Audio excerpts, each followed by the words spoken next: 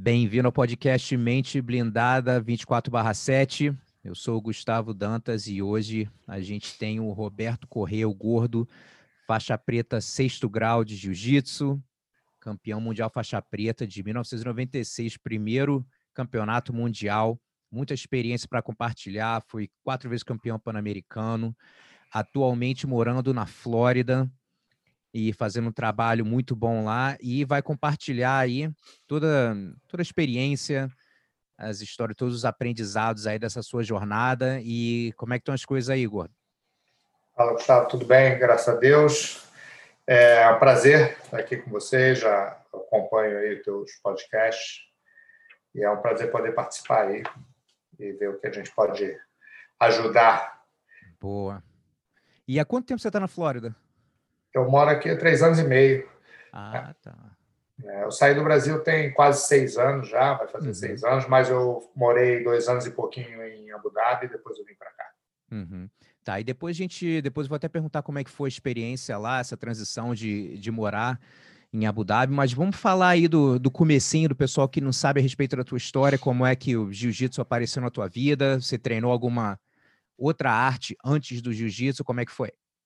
Não, então, a parte de luta, a primeira luta que eu fiz mesmo foi o jiu-jitsu. Eu comecei com 15 anos, nem muito novo. Eu praticamente gostava muito de surfar, surfava muito, gostava de jogar bola, esses esportes assim de escola, vôlei, basquete, essas coisas. E na época, anos 80, né, 85, o jiu-jitsu era bem pouco conhecido até. Só que eu cresci ali na Barra, perto do Quebra-Mar ali, e eu era amigo de infância, né, do Ralph, do Ryan, do Renzo, do Daniel Russo. Na verdade, eu estudei no Jardim de Infância com o Ralph. Caramba. Depois eu vim estudar com o Russo, que é o primo dele. E a gente cresceu junto. Eu tinha conhecimento, eles faziam jiu-jitsu. Na realidade, eles iam para Copacabana, eles saíam da Barra e iam para Copacabana para treinar na academia do Hollis, né? Que era ali junto com o Carson. E em 83, se não me engano, acho que foi quando o Carlos Grace Júnior, né, se mudou para a Barra, abriu a academia na Barra. Só que eu não comecei a treinar em 83, comecei para final de 85, meio de 85 para 86, com quase 15 anos. E pela amizade com eles, né? A gente estava sempre junto. Na realidade, eu conhecia o Carlinhos já de viajar, de tudo, só não fazia jiu-jitsu. Eu conheci o Rigan, o Jean-Jacques, o Carlinhos Machado. Eu já era amigo deles todos, mas não fazia jiu-jitsu ainda. E comecei com 15 anos e desde que eu comecei foi, tipo, eu sempre fui bem, como se diz, gostei, né? Tipo, como se fosse um amor à primeira vista e treinei bastante, bem dedicado desde o início. Legal. E como é que foi, no caso, as competições? Eu sempre gosto de saber como é que foi lá no começo. Naquela época não tinha tanto evento, né? Ainda mais como faixa branca também era difícil. Mas você lembra do teu primeiro evento? Lembro. Na realidade, você tocou num assunto que na época não tinha campeonato de faixa branca, cara. Assim, campeonato. Os campeonatos começavam de azul e tinha até uma categoria que eles chamavam de azul, acho que azul iniciante. Era quem era azul e nunca tinha ido para o pódio ou nunca tinha ganho nenhum campeonato. E o meu campeonato foi um campeonato de faixa azul juvenil. Foi ali naquele clube na Tijuca, no Municipal. Eu me lembro bem, eu tinha 16 anos. Na realidade, eu sempre gostei muito de competição. Competição que eu digo, de modo geral, eu compito comigo mesmo. Eu gosto de estar sempre competindo, mas no jiu-jitsu, como você falou, era bem poucas competições, né? Tinha, sei lá, 2 por ano. Tinha que ficar caçando competição. Mas foi uma coisa que, desde que eu comecei também, que eu fiz a primeira competição, me agradou bastante, né? Eu comecei mais com o intuito de defesa pessoal e dos meus amigos ali, mas como um esporte que eu gostei, a competição me empolgou mais ainda a treinar mais, né? E qual foi o momento que você sentiu levar um pouco mais a sério a competição? Como é que foi? Então, eu comecei competindo ali, juvenil, eu ainda competi um pouco de surf na época, e os meus resultados no jiu-jitsu começaram desde o início sendo bem melhores do que no surf. E, cara, assim, é difícil saber Simplesmente eu gostava e comecei a treinar cada vez mais e procurar competição. Na época, eu e Sonequinha, é engraçado a gente pensar isso, eu e Soneca, que era faixa azul também, Soneca veio até morar lá em casa, a gente é que escrevia o pessoal da academia, entendeu? A gente ia sair da barra e ia de ônibus para ou lá no Carson, ou na Corpo 4, que era ali em Copacabana, que o Silvio dava aula ali junto com o Álvaro Barreto, ou às vezes lá no Dedé também, no Flamengo, para escrever o pessoal da Gracie Barra, sabe? A gente, como azul, 16, 17 anos, mas já era a gente que estava de frente nessa parte de inscrição, de incentivar os outros a competir, né? E a gente ajudou ali esse primeiro, não o primeiro, né? O segundo time da Gracie Barra ali. O primeiro time foi os Machados e o Renzo, aí depois vem a nossa geração. E como é que você se sentia mentalmente falando no começo? Às vezes não sabia muito o que esperar, né? Mas o que eu quero perguntar é porque muita gente que está assistindo até também, que está começando a competir, às vezes tem dificuldade de competir, de ter a performance como na academia. Então você sentia que conseguia render legal o que você estava treinando? Eu acho que sim, cara. Assim, todo mundo fica nervoso, eu ficava, com certeza. É competição, é luta.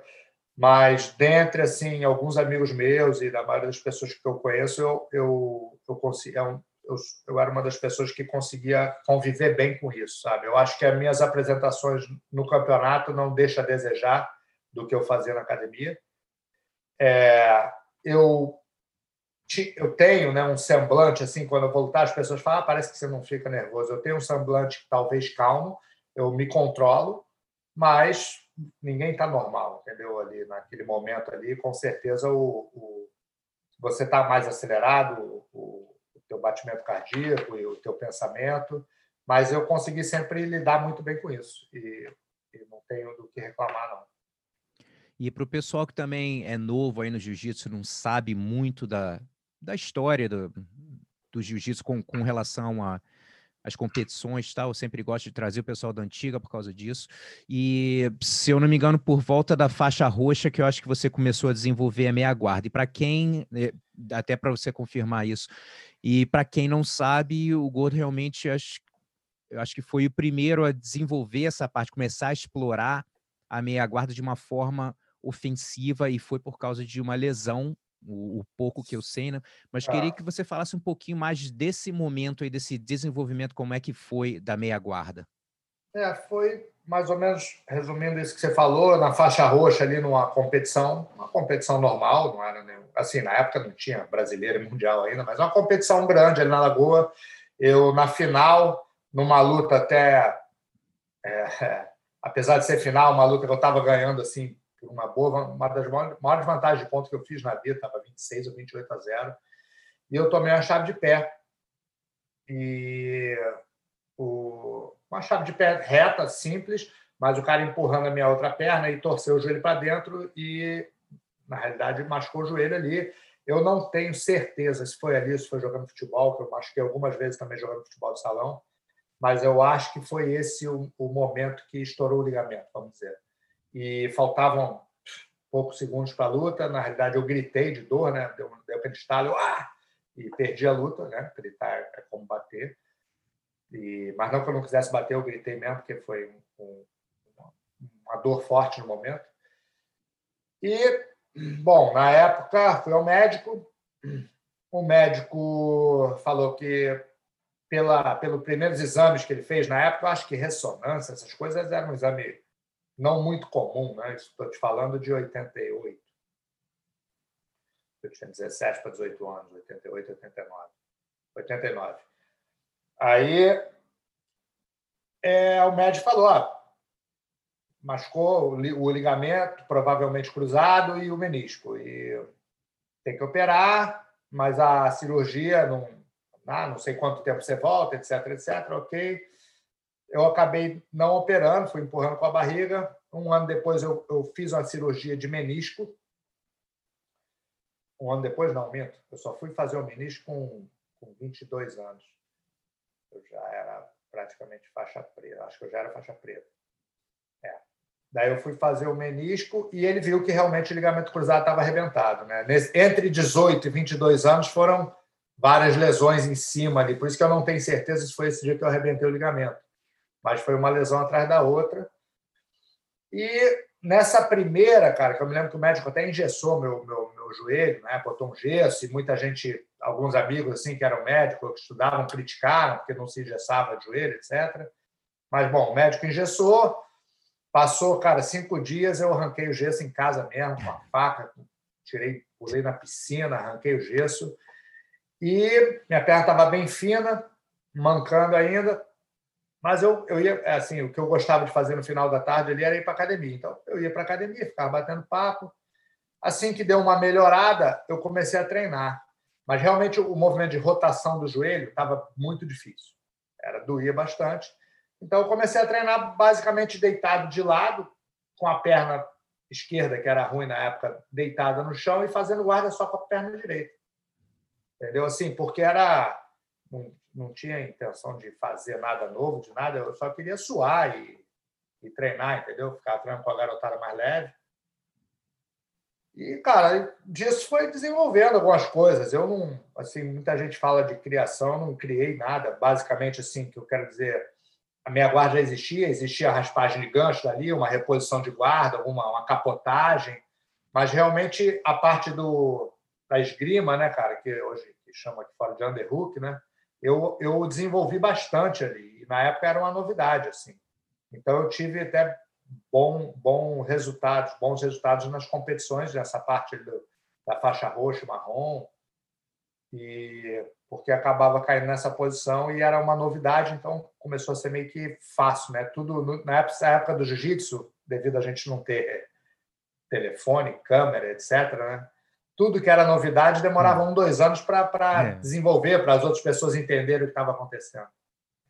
Então foi basicamente isso. E eu não podia ficar só me defendendo, comecei a ter que tentar raspar, ir para as costas e atacar, etc. E você lembra o primeiro campeonato que você usou a meia guarda e como foi assim que você se sentiu? Porque às vezes também alguém está desenvolvendo uma guarda nova e aí às vezes rola um receio de tentar algo novo, né? Às vezes as pessoas têm, né, um certo bloqueio, às vezes falta confiança de usar certo jogo no campeonato. E aí como é que foi para você usar pela primeira vez ali a meia de uma forma mais ofensiva? Então, cara, eu acho que foi meio natural, porque assim, eu fazia muita guarda, eu jogava por baixo, principalmente essa época que o joelho estava ruim para treinar em pé, então eu comecei a jogar mais por baixo e fatalmente a pessoa acabava caindo, chegando na meia guarda, né? Era um negócio que confortável para mim e era uma passagem natural na época das pessoas chegarem na meia, jogar o peso ali, né? Essa passagem mais ajustada. E eu não me lembro exatamente, cara, qual foi, assim, mas foi ainda na faixa roxa, nos finais da roxa.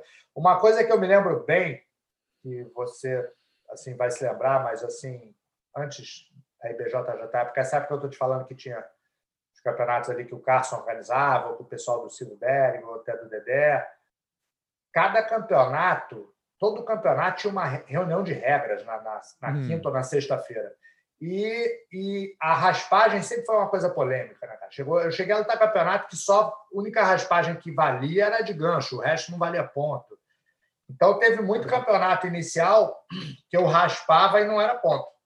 Assim, raspava, que eu digo que hoje em dia é considerado raspagem, né? Outro dia eu até estava vendo uma luta minha no PAN de 96, eu acho, de Los Angeles. Acho que foi com o Saulo. Tem 2 raspagens assim que eu raspei e na época não é que o juiz não deu, na época não era ponto. Eu saí de baixo e fui para as costas. No caso, ele virou de 4 e não foi ponto, eu ganhei a luta de vantagem. Então, mas a minha intenção, na realidade, não era fazer ponto, né? Era inverter o jogo, realmente era sair de baixo e ir para cima. Então, independente de ser ponto ou não, era o jogo que eu estava fazendo no momento, entendeu? E qual foi o momento ali nas faixas coloridas que você sentiu a tua confiança dando uma virada? Que você estava... Acho que tem momentos, assim, são vários momentos na carreira que você, de repente, sente, né, um levante, de repente, ganhou alguém que está se dando bem na categoria, você foi e ganhou, de repente, desse atleta. Qual foi o momento, assim, que você sentiu a tua confiança subindo? Cara, graças a Deus, esse campeonato juvenil que eu te falei, esse primeiro campeonato eu ganhei. eu tive muitos bons resultados no juvenil. Eu e Sonequinha, a gente lutava juvenil e adulto, na época podia. E, graças a Deus, eu comecei com bons resultados, o que, às vezes, te encoraja, né? Então, é bom que você gosta de ganhar e continua, né? E empolgado. Mas eu tinha um cara que competia junto comigo, não contra mim, que era lá da academia também, o Big Red, e o Big Red simplesmente ganhava tudo. Ele ganhou todos os campeonatos de faixa azul. Ele não competiu todos, talvez eu tenha competido mais que ele, mas o Big Red ganhava todos. E ele era a mesma categoria que eu. Só que ele era 2 anos mais velho, então ele lutava adulto, eu juvenil. Daí, quando eu virei adulto também, a gente chegou a lutar junto, fechar campeonato, ou lutar na roxa junto. Mas realmente o Big Red era um cara engraçado, né? Esse negócio que você falou da parte mental. Ele ficava super nervoso. Ele não dormia bem na véspera, assim, era um negócio que todo mundo sabia, a gente, né, os amigos. Mas, cara, ele lutava muito bem. A estratégia dele era muito boa, ele tinha uma queda boa, um contragolpe bom em pé, e jogava bem por cima, e uma chave de braço muito boa na guarda. Assim, ele não foi um cara que... Ele é faixa preta, mas assim, ele não teve resultados na faixa preta. Ele foi estudar medicina, né? E o tempo ficou limitado. Mas ele é um cara que competindo junto, né, com a gente, sempre foi bom, porque ele era tão fácil para ele a competição que a gente via, a gente pode também, a gente treina com ele todo dia, entendeu? Legal. E a gente tinha um grupo, era eu, Big Red, Sonequinha, Daniel, Joselito, Ralph, Russo. O Russo competia menos, mas essa galera a gente competia bastante. E um grupinho de faixa azul cresceu junto, aí veio o Draculino, logo depois o Tinguinha. E, cara, sempre foi muito bom. Na realidade, na Azul, juvenil, assim, como eu treinava muito, eu achava meio que...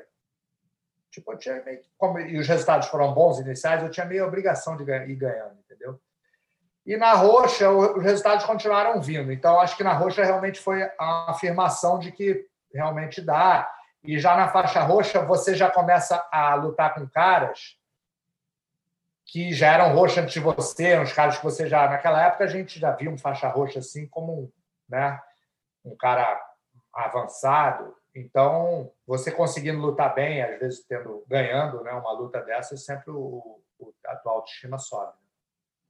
E o Big Red, que foi organizador do Novo Leblon, né, da Copa Novo Leblon, que foi uma Copa também, um campeonato importantíssimo antes dos grandes eventos, né, da CBJJ, sim.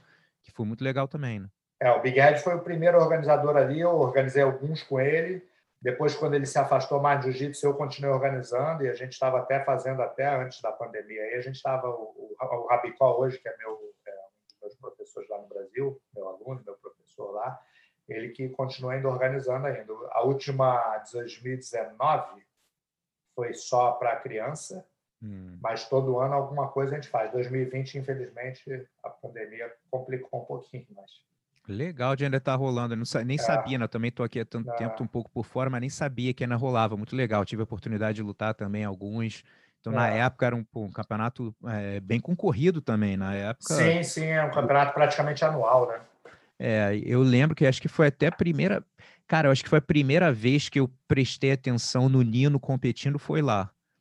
Eu acho que ele tinha acabado de pegar a faixa roxa, alguma coisa assim. Acho que foi a primeira vez que eu reparei, como você falou, a faixa roxa não tinha tanta gente assim ainda, né? Não tinha tanto faixa roxa ainda. Na realidade, eu vejo assim a faixa roxa, hoje talvez menos, né, cara? Assim, pra gente, que a gente talvez preste menos atenção, mas na época a faixa roxa era uma faixa de afirmação, né, cara? Que você deixou de ser assim um iniciante ali, já se você tivesse resultado na faixa roxa, você já tinha uma afirmação, assim. Entendeu? Com certeza. E qual foi um campeonato que te marcou bastante nas faixas coloridas? De performance boa que você teve?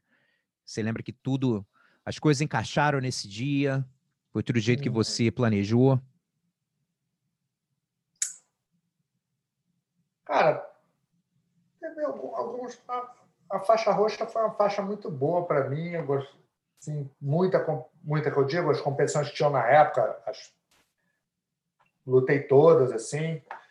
Mas um campeonato que me marcou na marrom foi meu último campeonato de marrom, na verdade. Foi um campeonato que eu fiz uma luta com o Valide, que o Valide foi meu adversário desde azul, só que ele era sempre um pouco mais que eu digo, mais antigo. Então a gente lutou na azul, ele pegou a roxa. Aí quando eu peguei a roxa, a gente fez uma luta, ele pegou a marrom. E eu estava indo sempre atrás dele, entendeu? Ele me ganhou nas faixas coloridas, sempre de uma vantagem ou uma passagem de guarda, que na época eram 2 pontos em vez de 3. Mas ele me ganhou 4-3, uma vez na azul, 2 na roxa. E nessa da marrom, o Carson era o juiz. Então, isso marcou bastante. Foi um campeonato em Petrópolis, o Carson era o árbitro, e era um campeonato organizado pelo Crésio, então era, tipo assim, a organização toda ali do pessoal do Carson, né? E eu ganhei do Valide bem, eu montei 2 vezes na luta, eu peguei as costas 2 vezes, eu quase finalizei, que eu digo, talvez ele não tenha chegado perto de bater, mas o pescoço estava muito bem encaixado. Eu me lembro que o Carson veio com a mão. Isso foi uma parte que eu não vou me esquecer. Eu estrangulando as costas, o Carson como árbitro, e o Carson conhecia ele, sabia que ele não batia na academia, nem na academia. Então, o Carson, com medo dele dormir, veio com a mão ali, né, quase para bater se ele apagasse, né?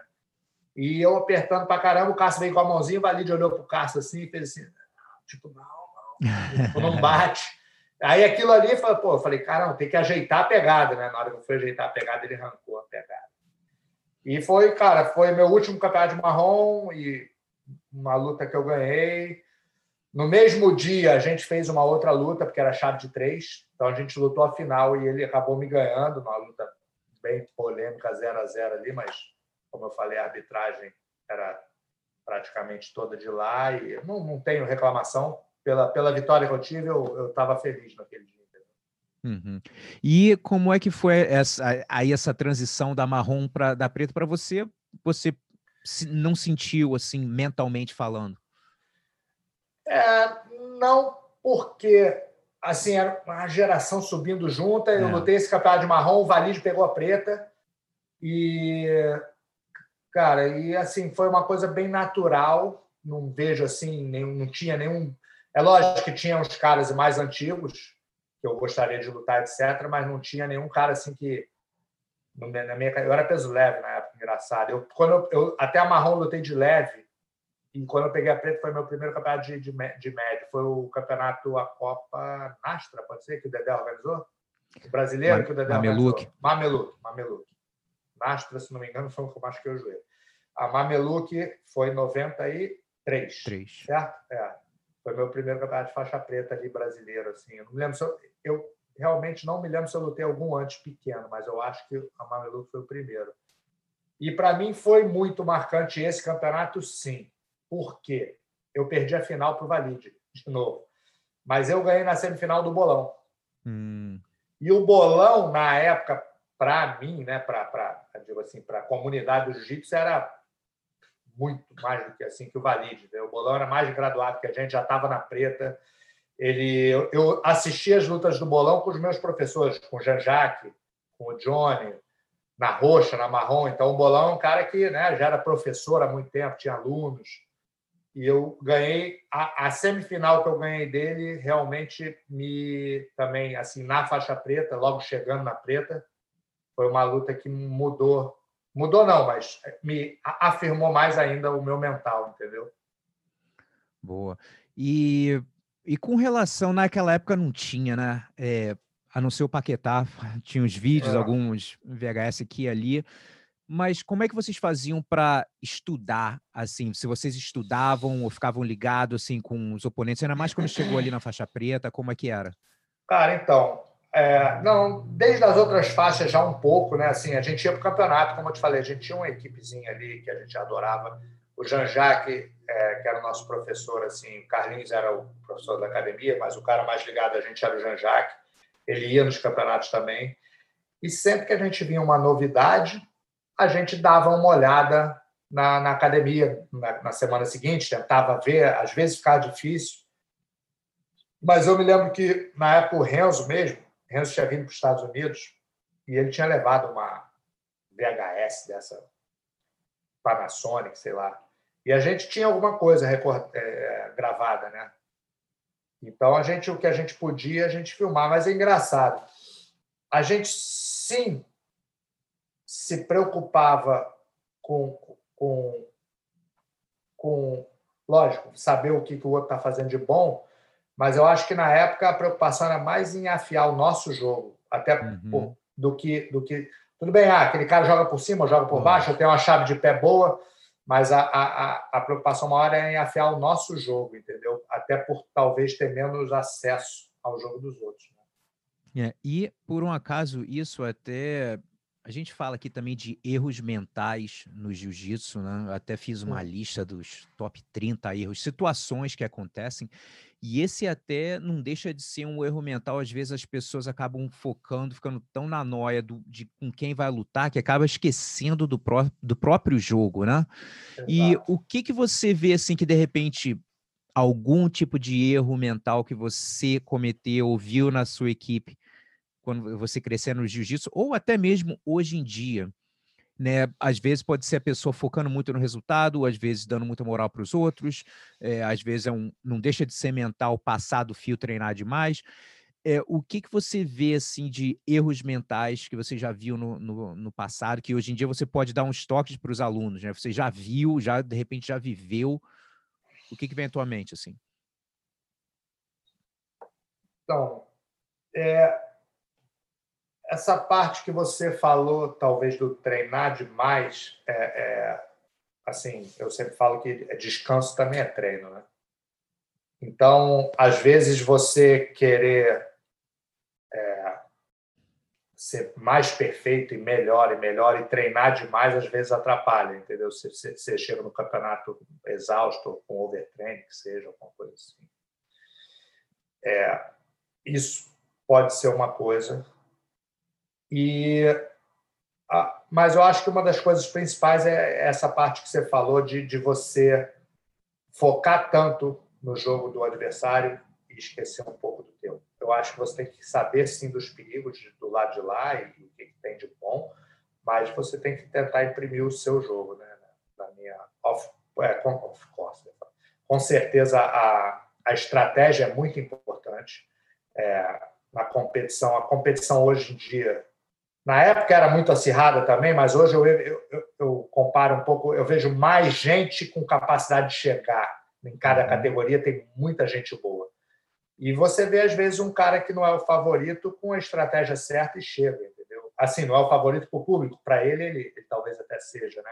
Eu vi uma competição há pouco tempo agora, né, nesse torneio do BJJ Stars, teve o Grand Prix, né?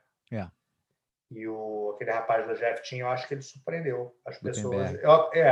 Não que ele tenha um jiu-jitsu abaixo dos outros, mas ele surpreendeu com a estratégia, e com duas estratégias diferentes, né? Exato. Fez uma estratégia numa luta e outra na outra luta. Então, assim, tenho certeza que para ele não se achava o azarão, mas para o público ele surpreendeu ali com a estratégia. E tem alguma luta, assim, que chamou a tua atenção, no caso de repente, quando você estava fazendo essa parte da meia guarda nesse jogo, como era novo, alguma luta que você sentiu a diferença? Alguém veio com um plano diferente, que ainda não tinham, de repente, feito com você na academia? Alguma coisa que estava meio te atrasando o teu jogo? Você lembra qual foi algum campeonato assim? Cara, já nessa fase aí já da IBJJF, dos Brasil, o Paquetá é uma figura, acho, muito importante para esse desenvolvimento mais rápido aí do jiu-jitsu. Teve, então, um cara que, assim, que eu acompanhei ele desde a faixa azul, que ele lutou com amigos meus, e chegou na preta, lutou comigo, é o Saulo. Eu fiz essa luta no PAN com ele, que foi uma luta, assim, assim, quando você já é faixa preta, eu já era faixa preta há 3 anos, ele chegando, eu me senti meio na obrigação de ganhar, né? Tipo assim, faixa marrom, pô. Apesar de ser um faixa marrom top, mas... Então, eu ganhei essa luta. Logo depois, assim, foi mesmo ano, acho que final do ano, o PAN deve ter sido no começo do ano, final do ano, 6, 7 meses depois, a gente fez uma luta que chamava de luta casada, né? A gente fez uma luta de 20 minutos. Se não me engano, lá no Tijuca. Ou no América, se não me engano. E ele me surpreendeu na passagem ali, que a primeira vez, como eu falei, eu tive, não que tenha sido fácil, mas eu surpreendi ele no jogo de meia ali, indo para as costas, etc., apesar de não ter feito os pontos, mas eu ganhei. E na segunda ele veio com uma passagem muito boa. E realmente deu uma surpresa. E o que foi ótimo, que assim, você tem que rever o que você está fazendo e tentar Exato. melhorar. E, inclusive, é uma passagem que eu faço muito bem da minha guarda, que é com a mão no meio das pernas ali. E me ajudou tanto na parte de eu melhorar a minha meia guarda, quanto na parte de passagem de guarda. E você se preparava mentalmente, né, nessa época? Como é que era essa parte mental, Cara, assim? eu não posso dizer que eu me preparava. Eu acho que na época isso era uma coisa assim Exato. muito assim. Posso dizer que a gente já tinha ouvido falar em um psicólogo esportivo, mas tipo assim, era uma coisa de seleção brasileira de futebol, entendeu? A É. gente, como atleta amador e de jiu-jitsu, não tinha. Mas uma coisa, cara, que às vezes, uma coisa que sempre me ajudou perto da competição é não ficar no ócio, entendeu? Estar distraído com alguma coisa para você não ficar, vamos dizer, a noite anterior toda pensando na luta. Então, cara, eu sempre levei isso como uma coisa normal, mais uma competição. É lógico, amanhã eu vou competir, eu vou dormir um pouco mais cedo, barará, mas e uma coisa boa que eu nunca tive problema para dormir, eu sempre dormi muito cedo e acordei cedo, então isso não me atrapalhava muito. E, cara, meus amigos da época ali, como falei, o Soneca, Daniel, Ralf, todo mundo competia. Então, foi uma coisa natural para mim, cara. Eu nunca me preparei muito, não. Assim, o Jean-Jacques era uma pessoa que conversava com a gente sobre isso e dava sempre força e sempre dizendo que a gente estava bem preparado e sempre falando que do outro lado tinha um cara também que estava bem preparado, então não pode relaxar no treinamento, entendeu? E foi isso que eu sempre passei para meus alunos também. Tipo, lógico, sem mentira, mas se o cara está bem, eu sempre falei, ó, você está bem, você tem tudo para ganhar, mas lembra que do outro lado tem um cara vindo bem preparado também, entendeu? Acho que todo mundo, mesmo que seja de uma forma, assim, natural, acho que todo mundo acaba fazendo algum tipo de visualização, né? Acaba fazendo É, naturalmente, assim, se imaginando competindo e de repente fazendo a posição, e tal. É algo que você fazia também? sim, sim, sim. Eu sempre imaginei. Essa parte mental eu sempre usei para fazer um pouco isso, imaginar o que eu vou fazer, entendeu? Tipo, exatamente tentando focar no meu jogo e tentando imaginar uma luta e com a vitória no final, entendeu? Eu sempre fiz isso um pouco, mas como eu falei, na véspera ou 2 dias antes não era uma coisa que eu queria ficar muito focado. A gente tinha um negócio de véspera de campeonato não treinar, né? Tipo, tinha gente até que falava na época, é bem diferente, né? A preparação antiga de hoje em dia, de ficar 48 horas sem treinar para salvar energia, que seja. A gente, a minha geração ali, eu, o Sonequinho, o Draculino, a gente sempre gostou de ir para academia, nem que fosse para dar uma alongada e fazer um pouquinho de técnica, entendeu? Até para distrair a cabeça também. Mas, cara, eu assim, continuava vivendo a vida normal, né, cara? Tipo, e uma coisa, eu dou aula desde muito cedo, né, cara? Então, eu na faixa roxa eu já dava aula. Eu estava competindo e tinha aluno competindo. Então, talvez o meu foco em estar ajudando meus alunos também me aliviava um pouco mentalmente da Uhum. minha parte, entendeu? Eu estava ali fazendo as duas coisas. Eu acho que não tinha muito como pensar e ficar nervoso, que seja. E você mencionou do Big Head, né, que era um parceiro de treino que, pô, tinha muito boas performances, tinha um mindset excelente. Quem mais que você tem dessa época, assim, que te marcou com essa parte mental mesmo, principalmente na competição?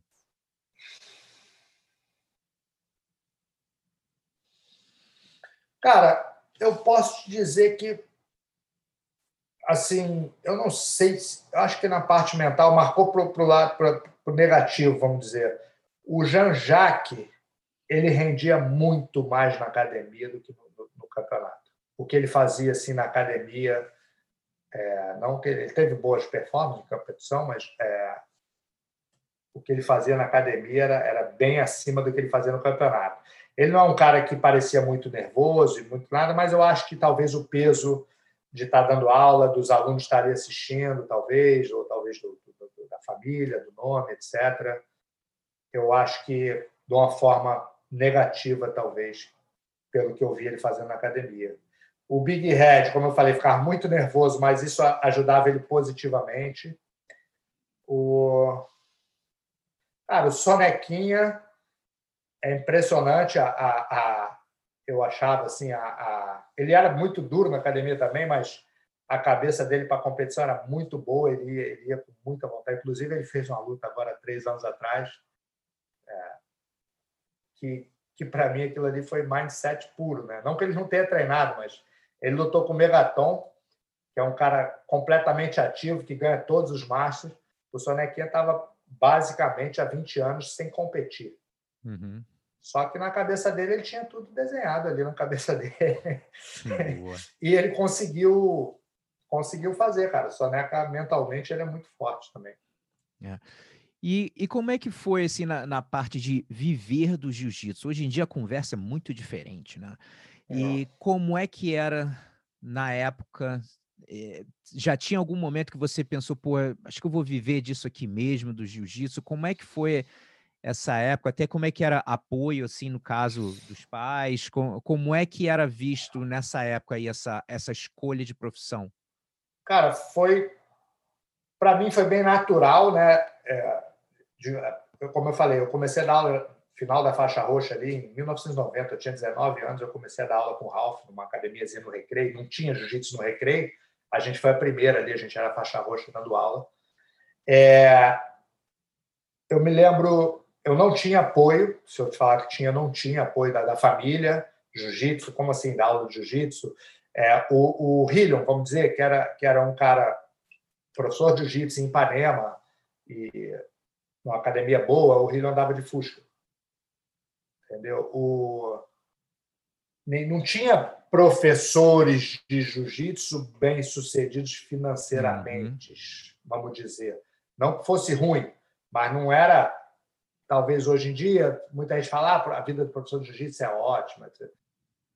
Eu não escolhi pela parte financeira, com certeza.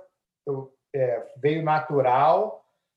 E eu me lembro do meu irmão uma vez falar para mim, pô, mas você vai dar aula de jiu-jitsu? Você vai viver de quê? Tipo assim, você não vai ter dinheiro para morar na Barra da Tijuca, vamos dizer. Eu fui criado na Barra da Tijuca. Você não vai ter dinheiro para manter o teu padrão de vida classe média alta. Mas eu falei, cara, mas é assim, é o que eu gosto de fazer, é o que eu estou fazendo. Mas eu não tinha a programação futura. Eu simplesmente estava fazendo e é o que eu estava gostando, é o que eu gostava de fazer, sem pensar na parte financeira. Quando eu casei novo também, cara. Eu casei com 22 para 23. Casei em março, então casei com 23 anos, assim que eu tinha feito 23 anos. E eu me lembro assim que eu ganhava um pouquinho mais de R$1.000 por mês. Na época era mais do que é hoje, R$1.000 talvez, mas é isso que eu ganhava. Eu dava aula no Marina, com o Draculino, e dava aula com o Zé Beleza ali na Gávea. E em 94, acho que a gente começou a abrir Ipanema, eu e Renzo. E o irmão mais velho da minha esposa que veio falar comigo, né? Legal, você vai casar com a minha irmã? E ele era bem mais velho que a gente, assim, uns 30 anos mais velho, 25, 30 anos mais velho. Mas você ganha quanto? Você trabalha com o quê? Eu falei, eu sou professor de jiu-jitsu. Ele falou, mas o seu trabalho é qual? Aí eu falei, não, eu sou professor de jiu-jitsu, é o que eu faço. Entendeu? Eu estava com a expectativa de ir para São Paulo na época, em 96 eu fui para Ribeirão Preto, comecei a dar aula lá. Mas eu acho que ninguém naquela época, talvez tenha alguém que fosse visionário e acreditasse que ia crescer, mas ninguém acreditava que ia chegar onde chegou. E eu conheço muita gente que, inclusive, dá aula hoje, que na época não queria saber de dar aula. Não, como é que eu vou dar aula de jiu-jitsu? Isso aí não vai me dar dinheiro. Eu vou vender carro, vou vender roupa, fazer outra coisa. Mas o jiu-jitsu para muita gente, era uma coisa secundária. Entendeu? Para mim, desde o início, foi minha profissão, é minha profissão, né? Para não falar que eu nunca fiz nada diferente, com 17, 18 anos, eu lixava a prancha numa fábrica de um amigo meu, lixava quilha e prancha. E trabalhei entregando papel no Barra Shopping. Foi isso que eu fiz assim, com 16, 17 anos de idade. De trabalho diferente. O resto foi só trabalhei com jiu-jitsu a minha vida toda. E qual foi o momento que as coisas começaram a virar, assim, a caminhar melhor com jiu-jitsu? Profissionalmente falando. Então, cara, ali, vamos dizer, 90, 92, 93, para final de 92 eu peguei a preta, eu casei, realmente não era fácil, eu pagava as contas, cara, comprava comida, fazia xepa de feira, aquela corrida, mas nunca estou reclamando também, entendeu? Eu tinha meu carrinho, eu corria atrás, mas eu dava muita aula particular. Eu vivia basicamente de aula particular, cara, ali na Barra da Tijuca. Na Gracie Barra, na Academia do Carlinhos ali, tinha um pessoal com dinheiro, empresário, um pessoal que gostava de treinar de manhã cedo. E eu estava sempre disposto a dar aula. Eu dava aula de 6 às 7 da manhã, de 7 às 8, 8 às 9, quase todo dia. Então, a aula particular é um negócio mais valorizado. Isso foi uma coisa que eu herdei, graças a Deus, da academia, da Barra Gracie ali, do começo, os irmãos Machado. Quando eu comecei a treinar, a aula em grupo era segunda, quarta e sexta. Terça e quinta era aula particular o dia inteiro. O Jean-Jacques, o Carlinhos Soneca, o Rigan, o Zé Beleza, eles davam aula particular o dia inteiro. Então, a gente tinha como é que é o nome? Tinha esse movimento de aula particular na academia, de um pessoal empresário com dinheiro que praticava jiu-jitsu, entendeu? Então, isso foi uma coisa que me fez o começo ali. E a academia foi crescendo aos poucos, cara. Eu posso te falar assim que continuei morando morei em Copacabana um ano, assim que eu casei, daí consegui voltar para Barra e continuei morando ali. Nunca fui rico, mas deu para viver, assim. Entendeu? Minha esposa trabalhando também, é lógico, mas deu para não ter do que reclamar. E quando é que você abriu a tua equipe mesmo? Foi que ano? Então, cara, quando eu comecei a dar aula com o Ralph, como eu falei, era Gracie Recreio, né? Porque é o Ralph Gracie, então a gente foi dando aula.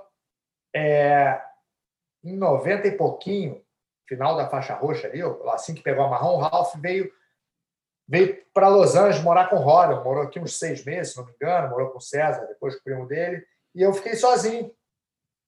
Daí eu comecei a dar aula com meu nome, Gordo, que seja que eu não tinha mais o Ralph, não era mais Grace, né? E o Big Red dava aula no Novo Leblon. Eu e o Big Red a gente juntou uma época, a gente deu aula junto. Era Gordo, Big Red, o nome daqui, o Big Red Gordo, sei lá. Mas a minha equipe, né, cara, os meus alunos, vamos dizer, sempre lutaram pela Gracie Barra, né? Uhum. Assim como os do Big Red, como os do Soca, como os do Draculina e do Marina. E na hora do campeonato a gente entrava, às vezes nos campeonatos menores, a gente entrava como a gente mesmo, no campeonatinho local ali da Barra, mas nos campeonatos grandes como o Gracie Barra. E só que a minha equipe sempre paralela, desde, cara, vamos dizer, eu peguei a preta no final de 92, mas eu já dava aula desde 90, 91. Yeah. E como é que foi a transição para você parar de lutar? Foi natural também, mas meu último campeonato que eu considero que eu lutei assim em alto nível, assim, que deu para fazer frente com né, no adulto, foi em 2003. Então eu tinha 32 anos, foi um Pan-Americano que eu ganhei em Santa Mônica. Santa Mônica não, Santa Bárbara. E 2003. Aí nessa época, o que começou, além do lesão, essas coisas, mas lesão sempre convivi bem, entendeu? Tá doendo, mas vai treinando e vai indo.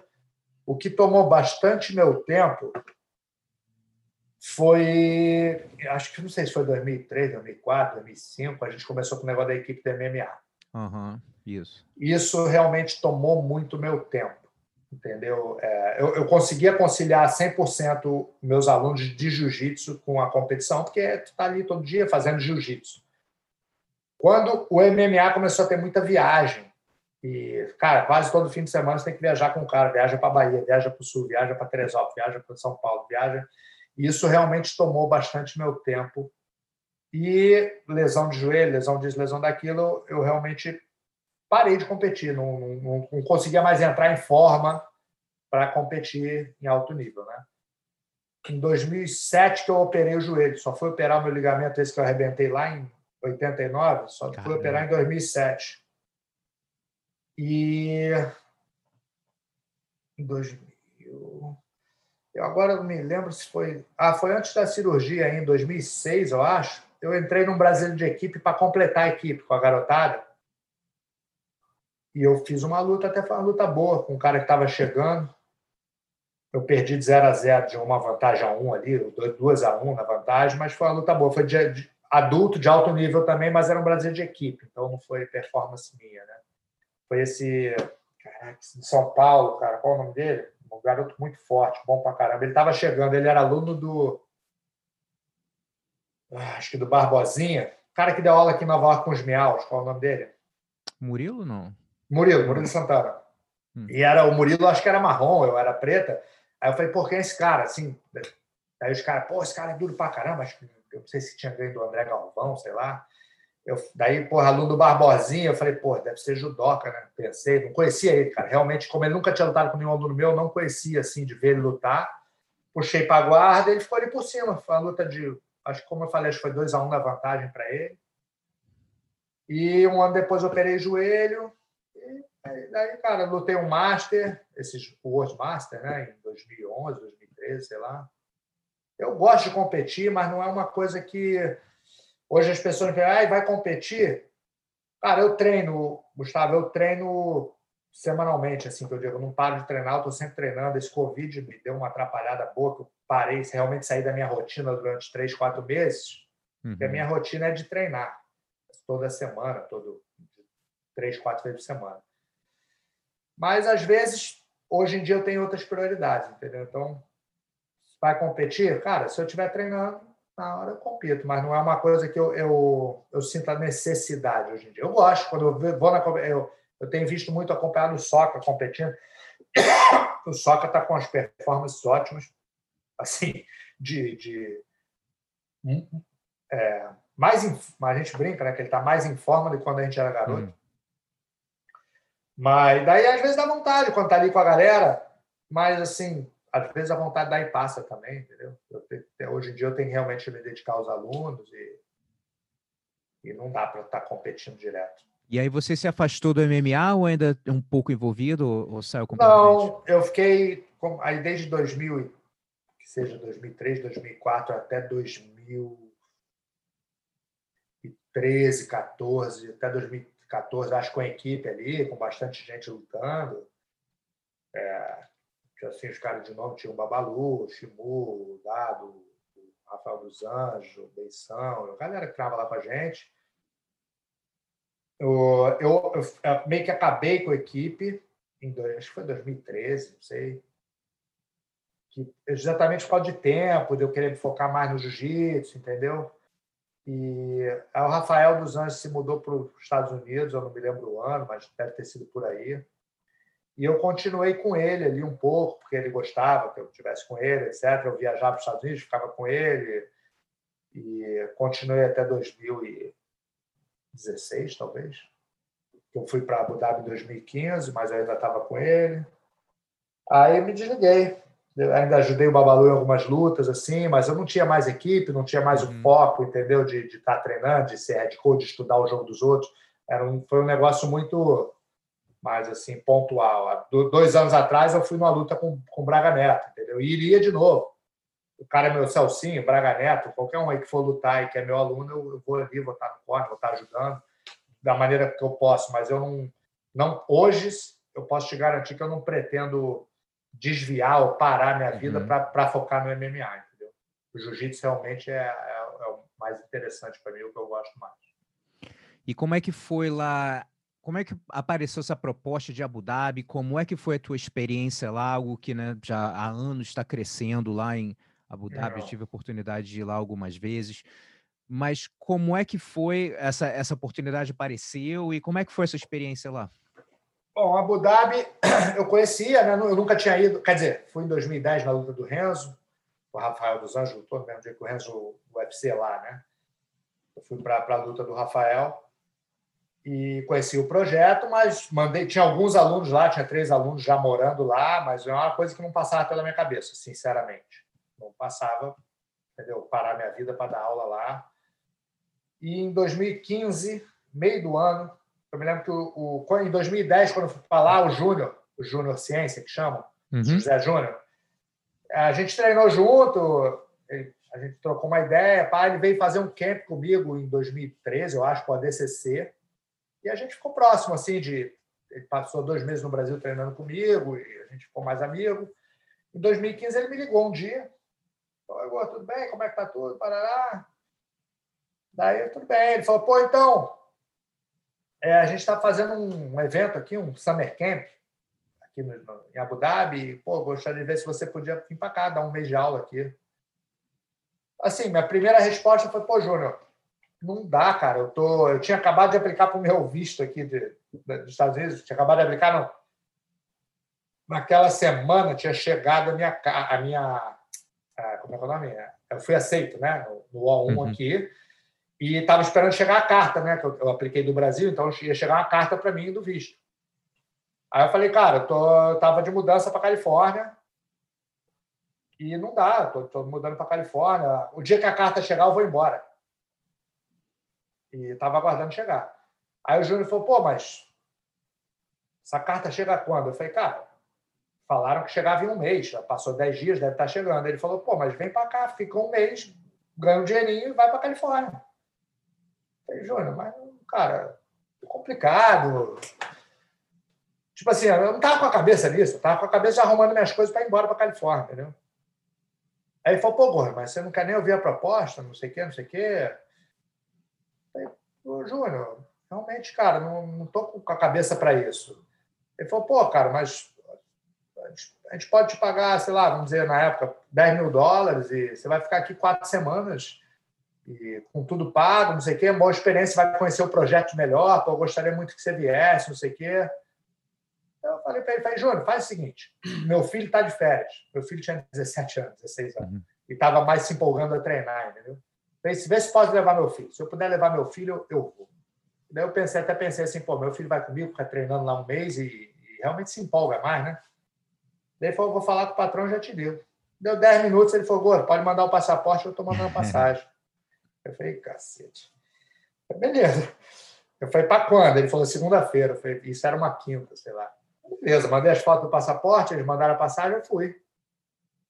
Aí chegou lá, cara, era isso, era um summer camp para garotada, entendeu? Era 2 meses de summer camp, eu ia dar aula um mês e não sei se outra pessoa ia. E eu não sabia de nada, mas daí o Ramon foi junto também, chegou acho que 2, 3 dias depois do que eu, e eu fiquei sabendo depois que outras pessoas tinham sido convidadas, mas tinham compromisso, etc. Que lá as coisas aconteciam meio que por impulso, assim, sabe? O patrão fala: chama alguém para vir dar aula, né? Vai lá e dá o jeito. Aí, depois de 10 dias, mais ou menos, segunda semana, dando aula, o Júnior me chamou para dar uma aula particular para o chefe lá, né? Gordo, o cara queria fazer uma aula com você. Eu falei: beleza, fui lá, dei um treino com ele, ele era faixa roxa na época, eu dei uma aula para ele, mais um treino, assim, a gente deu um treino, dei uma corrigida no que eu achei que ele estava fazendo de ruim, treininho de 1 hora, assim. Na terça-feira, na quinta-feira de novo. Aí, na próxima vez, o Júnior falou: Gordo, ele quer fazer outra aula contigo, mas ele vai te fazer uma proposta para ficar aqui. Eu falei: Júnior, impossível. Como é que eu vou morar aqui? Aí ele falou: não, escuta a proposta, cara, não custa nada, Parará, pedir com Honduras. Ia ser legal se você viesse. Eu falei: tá maluco. Aí fui, dei aula pro cara, o cara falou: cara, e aí, tá gostando? Eu falei: tô, teu filho tá gostando? Tá. Ele falou: então, queria que você viesse para cá, Parará. E fez a proposta. Não posso falar que ruim, financeiramente era boa também, mas o jeito que ele botou a proposta encheu meus olhos de que realmente o lugar que a gente dava aula, não sei se você já foi lá, a Arena ali, a Arena foi construída basicamente por jiu-jitsu. Aquilo ali é só jiu-jitsu. O cara falou: você vai ser o head coach do time, você vai fazer isso, você vai poder ajudar o projeto a crescer, vai poder fazer isso, vai poder fazer aquilo.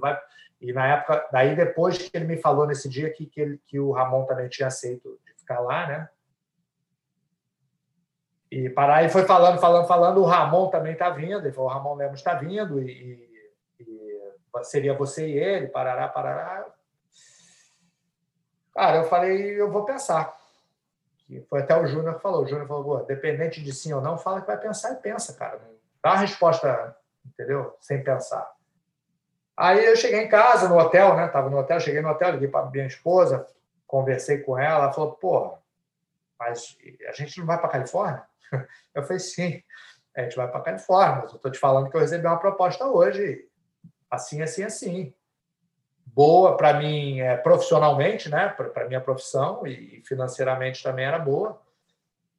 Aí ela falou, mas eu não posso me mudar para um lugar sem conhecer, etc., Pará, Pão Duro. Aí ela falou, pô, faz uma contraproposta. A minha mulher falou.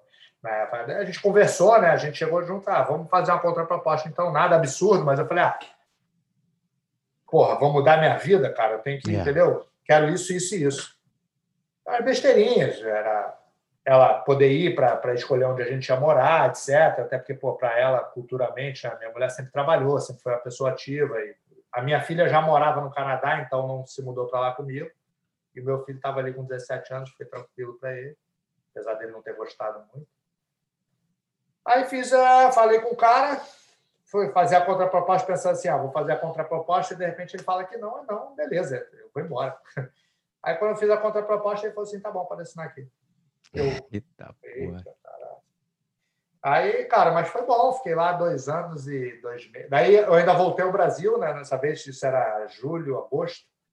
Eu voltei ao Brasil, fiquei mais uns 40 dias no Brasil e voltei para lá em setembro. Em novembro, outubro, final de outubro, novembro, minha mulher foi com meu filho.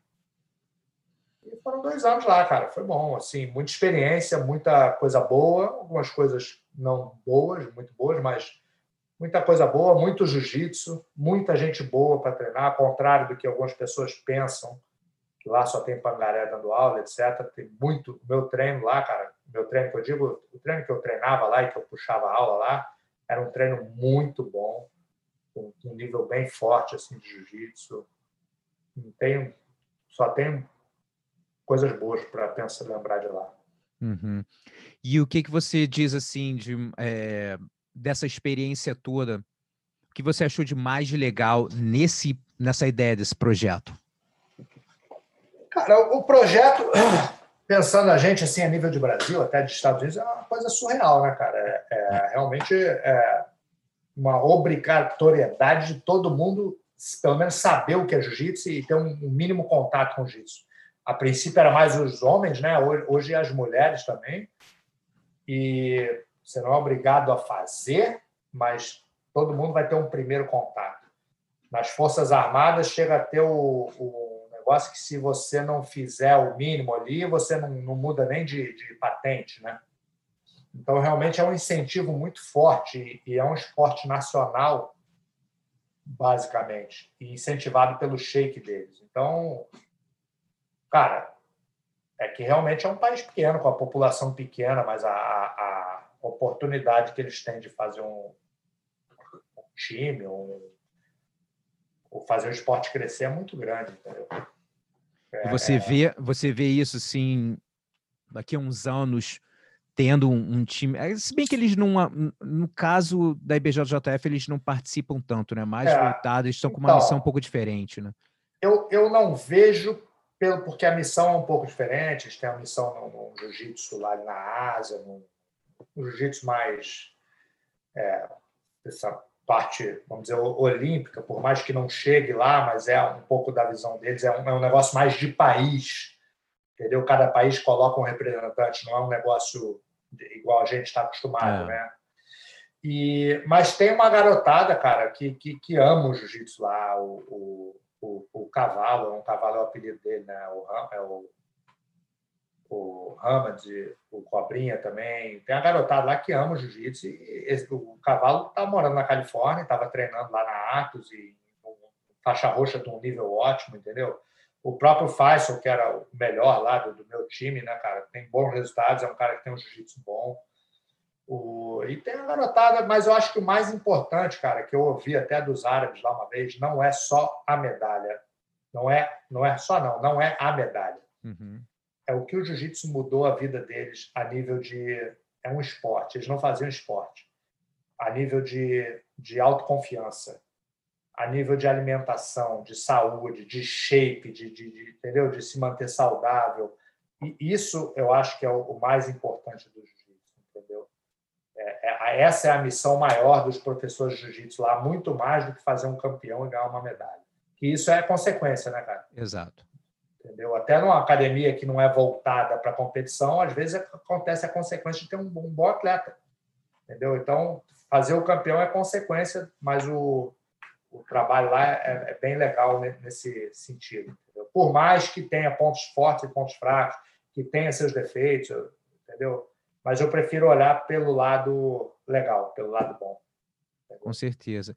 E aí, me diz mais aí como é que aí essa transição de lá, de Abu Dhabi, já foi direto para os Estados Unidos? Então, daí foi assim, eu já estava com a cabeça de sair do Brasil, né? Já estava saindo do Brasil, realmente estava indo para a Califórnia,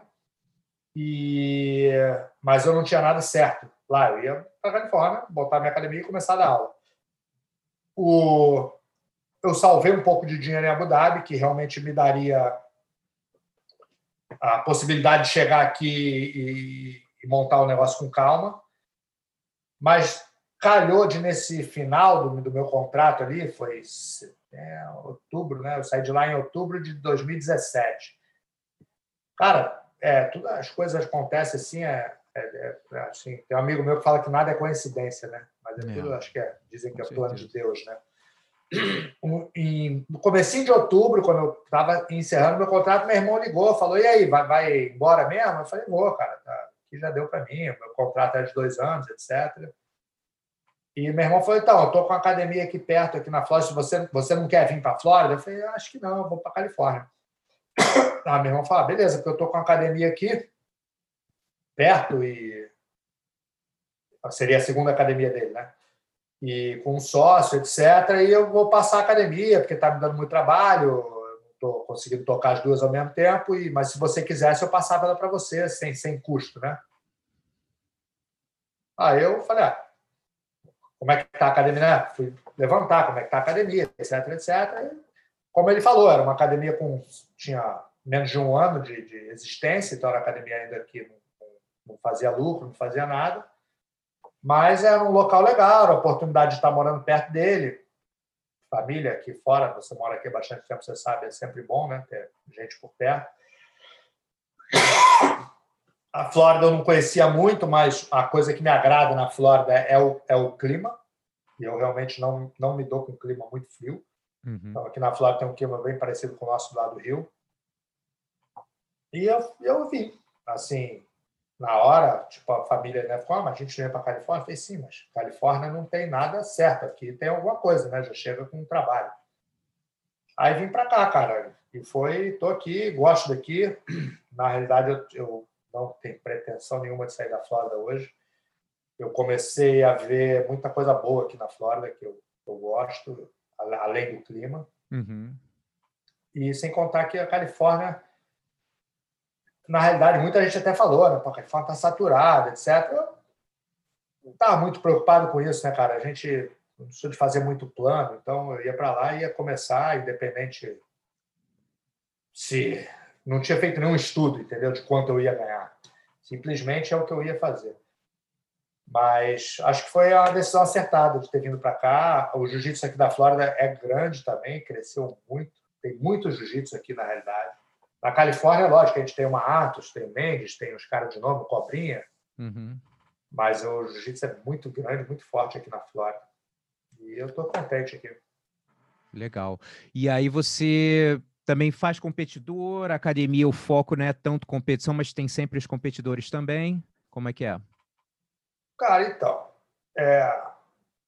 aqui na América, pelo menos aqui na Flórida hoje, e assim, na maioria dos Estados Unidos, a Califórnia talvez tenha mudado um pouco, mas tem um gap que eu acho que atrapalha um pouco o competidor americano, que é o teenager. Né? A gente tem, pelo menos a maioria dos amigos meus, as academias que eu visito, né? Tem um foco em criança e a maioria dos alunos depois são acima de 30 anos. Verdade. que é o cara que já está com trabalho, já tem família, e aí resolve fazer um esporte e volta para o jiu-jitsu, ou começa o jiu-jitsu. O teenager, o rapaz que vai para high school, né, que deveria ter o quê? 13, 14, 15 anos de idade, a high school é mais puxada no estudo e tem os esportes da high school. Uhum. Então, eu vejo isso, eu perco muito aluno nessa idade, né? Com 12, 13 anos, vai para high school e para. Entendeu? Então, é difícil você focar no atleta adulto, né? O garoto com 18, 19 anos arrebentando. Tem alguns, mas não é o foco. Igual no Brasil. No Brasil, nos anos 90, 80% dos meus alunos tinham 19, 18, 17 anos. Entendeu? Hoje, até no Brasil, eu tenho 2 academias lá, né? Que são minhas, assim, mas uma ainda é, a outra é o Rabicó, que toca totalmente, que é do Novo Leblon. Essa academia do Novo Leblon tem os meus alunos antigos, que já estão hoje tudo com 40 anos, mas ali tem uma renovação muito grande de jovem. Tem muita garotada, teenager, de 15, 16, 14, 17 anos, porque é um condomínio, Novo Leblon, e é um clube, e a garotada está sempre ali. Ali a gente tem muita renovação. A minha outra academia, que era na Barrinha, agora no Olegário Maciel ali, não tem essa renovação. Não, assim, tem jovem, mas não é o maior público. O maior público é o cara acima de 30 anos. É uma academia cara, não é uma academia barata. Então, o cara, entendeu? É o cara acima de 30 anos, que já tem a vida resolvida, que vai treinar. E aqui na América é bem assim também. Porém, tipo, aqui eu tenho meu filho, que gosta um pouquinho de competir, tem alguns alunos que gostam de competir e tem os masters que gostam de competir também. Tanto que eu acho que a competição master da IBJJF hoje é a mais forte que tem, né, cara? O Mundial Master tem, sei lá, 7 mil atletas, 5 mil atletas. Então, é o grande público do jiu-jitsu assim, comercial hoje, né? É interessante também, até porque na época assim, de 17, 18 anos, no Brasil também é uma situação difícil em algumas áreas, que começa a pressão em casa, pô, vai trabalhar de quê? Né? Tem aquela dificuldade. E aqui nos Estados Unidos acontece também, mas muitos dos jovens acabam nem vendo o jiu-jitsu como opção. No Brasil, o jovem de baixa renda vê como a saída, né? De tentar Exato. botar as fichas todas ali, meu irmão, é jiu-jitsu e Já é tem uma jiu-jitsu. garotada assim, é muito garotada de projeto social que já, né, cara? E é isso, eles estão pelo mundo aí dando aula. Na realidade, isso se tornou realidade, né? Então, é assim como o futebol, né, cara? Ninguém vai. A criança joga futebol por prazer, mas quando já chega ali teenager, o cara já está pensando em dinheiro e vai ser vendido e vai para a Europa, etc. O jiu-jitsu e o MMA por aí também, né, cara? O MMA eu vi bastante isso logo no começo ali, no final dos anos 90, no começo dos anos 2000. Teve uma garotada do MMA também que focou 100% para levantar a pipa, né? E hoje em dia também, né, cara, com jiu-jitsu, o jovem começa a treinar, mas ele consegue ver, como você falou, você não tinha uma referência, pô, esse cara aqui é super bem sucedido no jiu-jitsu. Hoje em dia você vê, seminário, associação, mercadoria, treino online, então as Exato. opções, e você não precisa ser um campeão mundial, ser um cara zica para, né? Não Com tem mais certeza. isso, né? Então, Então, complicado. outro dia eu vi uma entrevista, não me lembro agora se foi o Murilo, cara. Fala o Murilo Bustamante, mas falando mais ou menos isso, que essa geração dos anos 80 ali, que assim vem o Murilo, o De La Riva, o Dedé, o pessoal um pouquinho mais velho que eu de idade, eu fiz 50 agora, eles devem estar entre 50 e 55. E a minha geração, que, porra, eu, o Draculino, o Soca, sei lá, vários aí, o Shaolin até um pouco quase da minha geração. Cara, muita gente da nossa geração virou professor de jiu-jitsu. Independente da gente não ter uma referência, assim, né? Como eu te falei, quem era o meu professor? O Carlinhos, que batalhava ali, morava com os pais, entendeu? O Carlinhos, até bem mais velho, morou na Confederação, cara, uma casinha de um quarto ali, entendeu? E era isso, a vida do professor de jiu-jitsu era essa. A gente não tinha essa referência. Mesmo assim, a gente virou professor de jiu-jitsu. Então, depois disso, eu acho que realmente quem vem depois já pensa, pô, os caras, eles venceram, entendeu? Existe a maneira de vencer. E como você falou, não tem nada a ver ser campeão com dar aula de jiu-jitsu. Tem pessoas aí com um trabalho excelente, formadores de campeão que não foram campeões, entendeu? Então, hoje em dia é muito... É você ser profissional, né, cara? Acho que como toda outra área de trabalho, tem que ser profissional e fazer bem feito. E, cara, como você vê o jiu-jitsu daqui a uns 10 anos? Ainda mais aqui nos Estados Unidos. Eu vim para cá em janeiro de 99. Cara, quando eu morei em Las Vegas, tinham 2 academias de jiu-jitsu. 2. Em 1999. Acho que 2, de repente, 3. E aí, lógico, com a evolução, um momento que eu pessoalmente senti morando aqui desde 99, que foi uma mudança grande no cenário, pelo menos a minha experiência que eu tive nos Estados Unidos, foi no momento do Ultimate Fighter, quando teve aquele primeiro no Spike TV, fizeram aquela casa do UFC. Sim. Aquele ali foi um momento que eu dava aula na academia de MMA. Eu estou no Arizona desde 2000. De 2000 a 2004, a gente nunca tinha passado 100 alunos. Tipo assim, 80, 90 e pouco, 80. E quando isso apareceu, foi uma mudança muito... Mas é tipo assim, foi uma mudança muito rápida. A procura aumentou assim muito, porque falando, né? Pô, Brasília Jiu-Jitsu, aí o cara, por que é esse negócio de Brasília Jiu-Jitsu? Os caras falam tanto aí. Aí começou mais internet, Google. Onde é que tem academia perto? Cara, foi tipo assim, depois que virou, ali a nossa academia foi tipo assim, 300. Foi uma coisa assim, tava uma febre assim né? E aí, a partir dali, que realmente eu senti, lógico que o MMA deu uma caída com relação a academias. Hoje em dia é completamente diferente. Tinha um monte de evento pequenininho, vários de MMA. Hoje em dia já não tem tanto, o negócio já é mais complicado, já não tem aquela febre como era. E o jiu-jitsu pegou força com isso, né?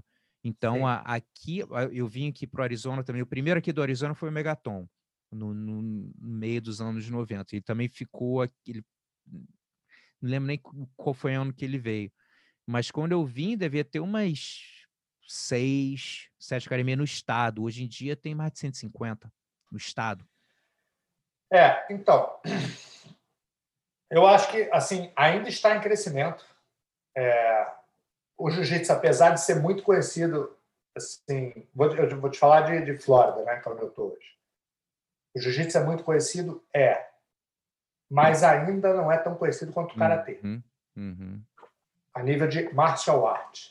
Né? A criança, o pai da criança, a criança vai na martial art, karatê. A maioria, né? E taekwondo também um pouco, mas o karatê, a palavra karatê ainda é muito forte, né, cara, na cultura americana. Engraçado que há 2 semanas atrás tive até um aluno meu lá que ele estava dando uns socos, né, e chute no saco. Daí eu falei, você já fez kickboxing? Ele falou assim, não, eu fui faixa laranja, acho que ele falou a 3ª faixa, de Shotokan. Eu falei, você fez karatê? Ele falou assim, antes de eu fazer esse karatê aqui, eu fazia Shotokan. Aí eu falei, mas aqui é jiu-jitsu. Ele, Tipo, eles relacionam o karatê à arte marcial, entendeu? Só que o jiu-jitsu está chegando, assim, já tem bastante nome, e o jiu-jitsu é bom para criança. E, isso é a minha opinião, para adulto, não tem nenhuma outra arte marcial que seja tão agradável para o adulto. Independente, esquece competição. Acho que você comigo, com você, eu acho que 90% dos nossos alunos não competem, 85%, 90%, depende da academia. Mas é uma arte marcial agradável de se praticar, entendeu? Porque eu vejo para o adulto e que tem longevidade. Eu tenho alunos de mais de 60 anos e você tem também. As outras artes marciais, assim, tudo bem, um kickboxer para se manter fit, bater um saco, para se movimentar, você não luta kickbox com 40 anos de idade. Não luta. Ou você é profissional ou você não luta. Judô, mais ou menos a mesma coisa, entendeu? Dá para praticar, dá para fazer drill, dá para se manter em forma, mas o treino do jiu-jitsu é bem agradável para o adulto, entendeu? Então, eu acho que a gente pega esses 2 cenários, o adulto e a criança, entendeu? Eu vejo assim, crescendo, não vejo mais, acho que o boom que tinha que dar já deu, mas eu acho que vai continuar crescendo, cara.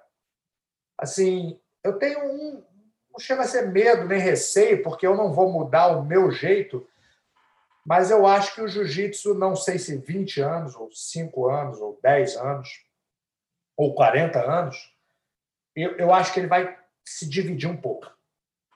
Entendeu? Como o karatê. Uhum. O karatê, vamos falar antes de Bruce Lee. O karatê devia ser um negócio mais agressivo e mais forte.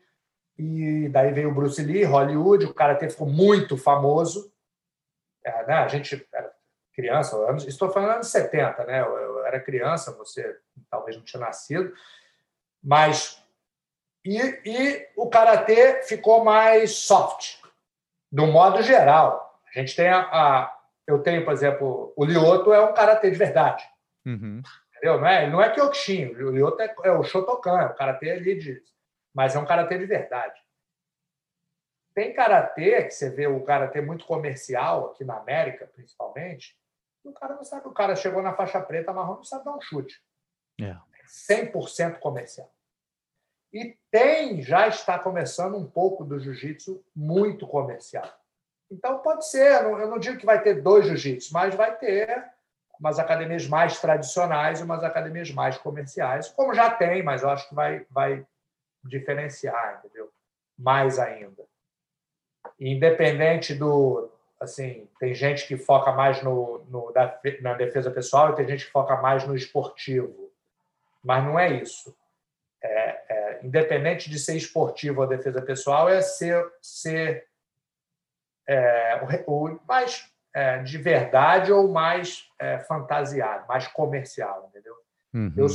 Eu acho que a comercialização é importante. A minha aula hoje é muito mais comercial do que minha aula de 25 anos atrás, não dá para comparar. Eu até falo às vezes, se o cara pisasse na minha academia 25 anos atrás, um visitante, entendeu? Os alunos iam em cima mesmo, é assim que era. Assim que a gente aprendeu e assim que a gente ensinou. Confere. Exato. Mas hoje, a minha academia é muito mais comercial, mas eu brigo para manter o nível do bom jiu-jitsu. Dá para fazer um Exato, equilíbriozinho. de ensinar como eu aprendi, entendeu? É a minha ideia. E assim, porque eu acho que assim, o jiu-jitsu chegou onde chegou desse jeito. Então, se essa geração que está vindo depois da nossa, ou a nossa, destruir o jiu-jitsu, daqui a 30 anos pode ser que tenha um futuro ruim, entendeu? Mas eu acho que não, porque eu acho que vai ficar dividido, vai ter os dois. Entendeu? Verdade. É a minha pretensão. Então, galera, a gente está chegando no final da entrevista e eu sempre gosto de terminar com uma pergunta de qual foi uma das maiores lições. Isso, no caso, falando da competição, que a gente sempre fala bastante, lógico, do treinar jiu-jitsu, mas esse além de você sair da sua zona de conforto e se desafiar numa competição, o que você diz que é a competição, uma das maiores lições que a competição te ensinou para a tua vida? Cara, a competição, uma coisa que a competição ensina bem, me ensinou, é você não gostar, mas aceitar a derrota, que ela existe, né? E se levantar e voltar para ganhar. E a aturar, né? No caso do jiu-jitsu, aturar o amasso, né? Você conseguir suportar um mau momento, não, um mau momento. Isso eu levo para a vida, né? Isso, jiu-jitsu mesmo na academia, mas na competição também. Você passa um mau momento, uma derrota que seja, e você é isso aí. Tem que, entendeu? Levantar e suportar e para cair de novo. Então, isso é a maior lição. Resiliência emocional, né? É isso aí, você deu a palavra técnica aí. Boa. Gordo, brigadão aí pela entrevista, pelo seu tempo aí. Muito legal também, pô, já assisti muito você também lutando, então muito legal de estar aqui, poder bater esse papo com você. E o pessoal também, que é novo no jiu-jitsu, não conhece da história, né? Por isso que eu gosto de trazer o pessoal da antiga para falar um pouco mais. E como no futebol, outros ídolos vêm e vários ídolos são esquecidos, né, com a nova geração. Então, no jiu-jitsu não é diferente. Então, essa é a minha ideia de sempre trazer a galera master e mostrar ao pessoal que realmente preparou o caminho para estar hoje em dia, nessa molecada chegar num campeonato mundial desse aí, gigante, mas não sabem os caras que lutaram lá atrás quando não tinha campeonato mundial, não tinha PAN, não tinha brasileiro, né? E como você falou, era 100% amor, não tinha por você, professor, vou seguir isso, né? Então, muito legal ter você aqui, cara. Valeu, obrigado, cara. Obrigado pela oportunidade aí. Eu acompanho o teu trabalho aí também, que você faz com esses podcasts, e é bem legal. Acho que é muito importante, além de dar aula de jiu-jitsu, esse teu trabalho que você está fazendo. Boa, brigadão. Então, galera, tamo junto. Qualquer Valeu, obrigado. sugestão aí para convidado, só mandar uma mensagem, dar uma olhada no Insta, Gustavo Dantas BJJ. Tamo junto, um abraço, Valeu, irmão. Fica com Deus. os.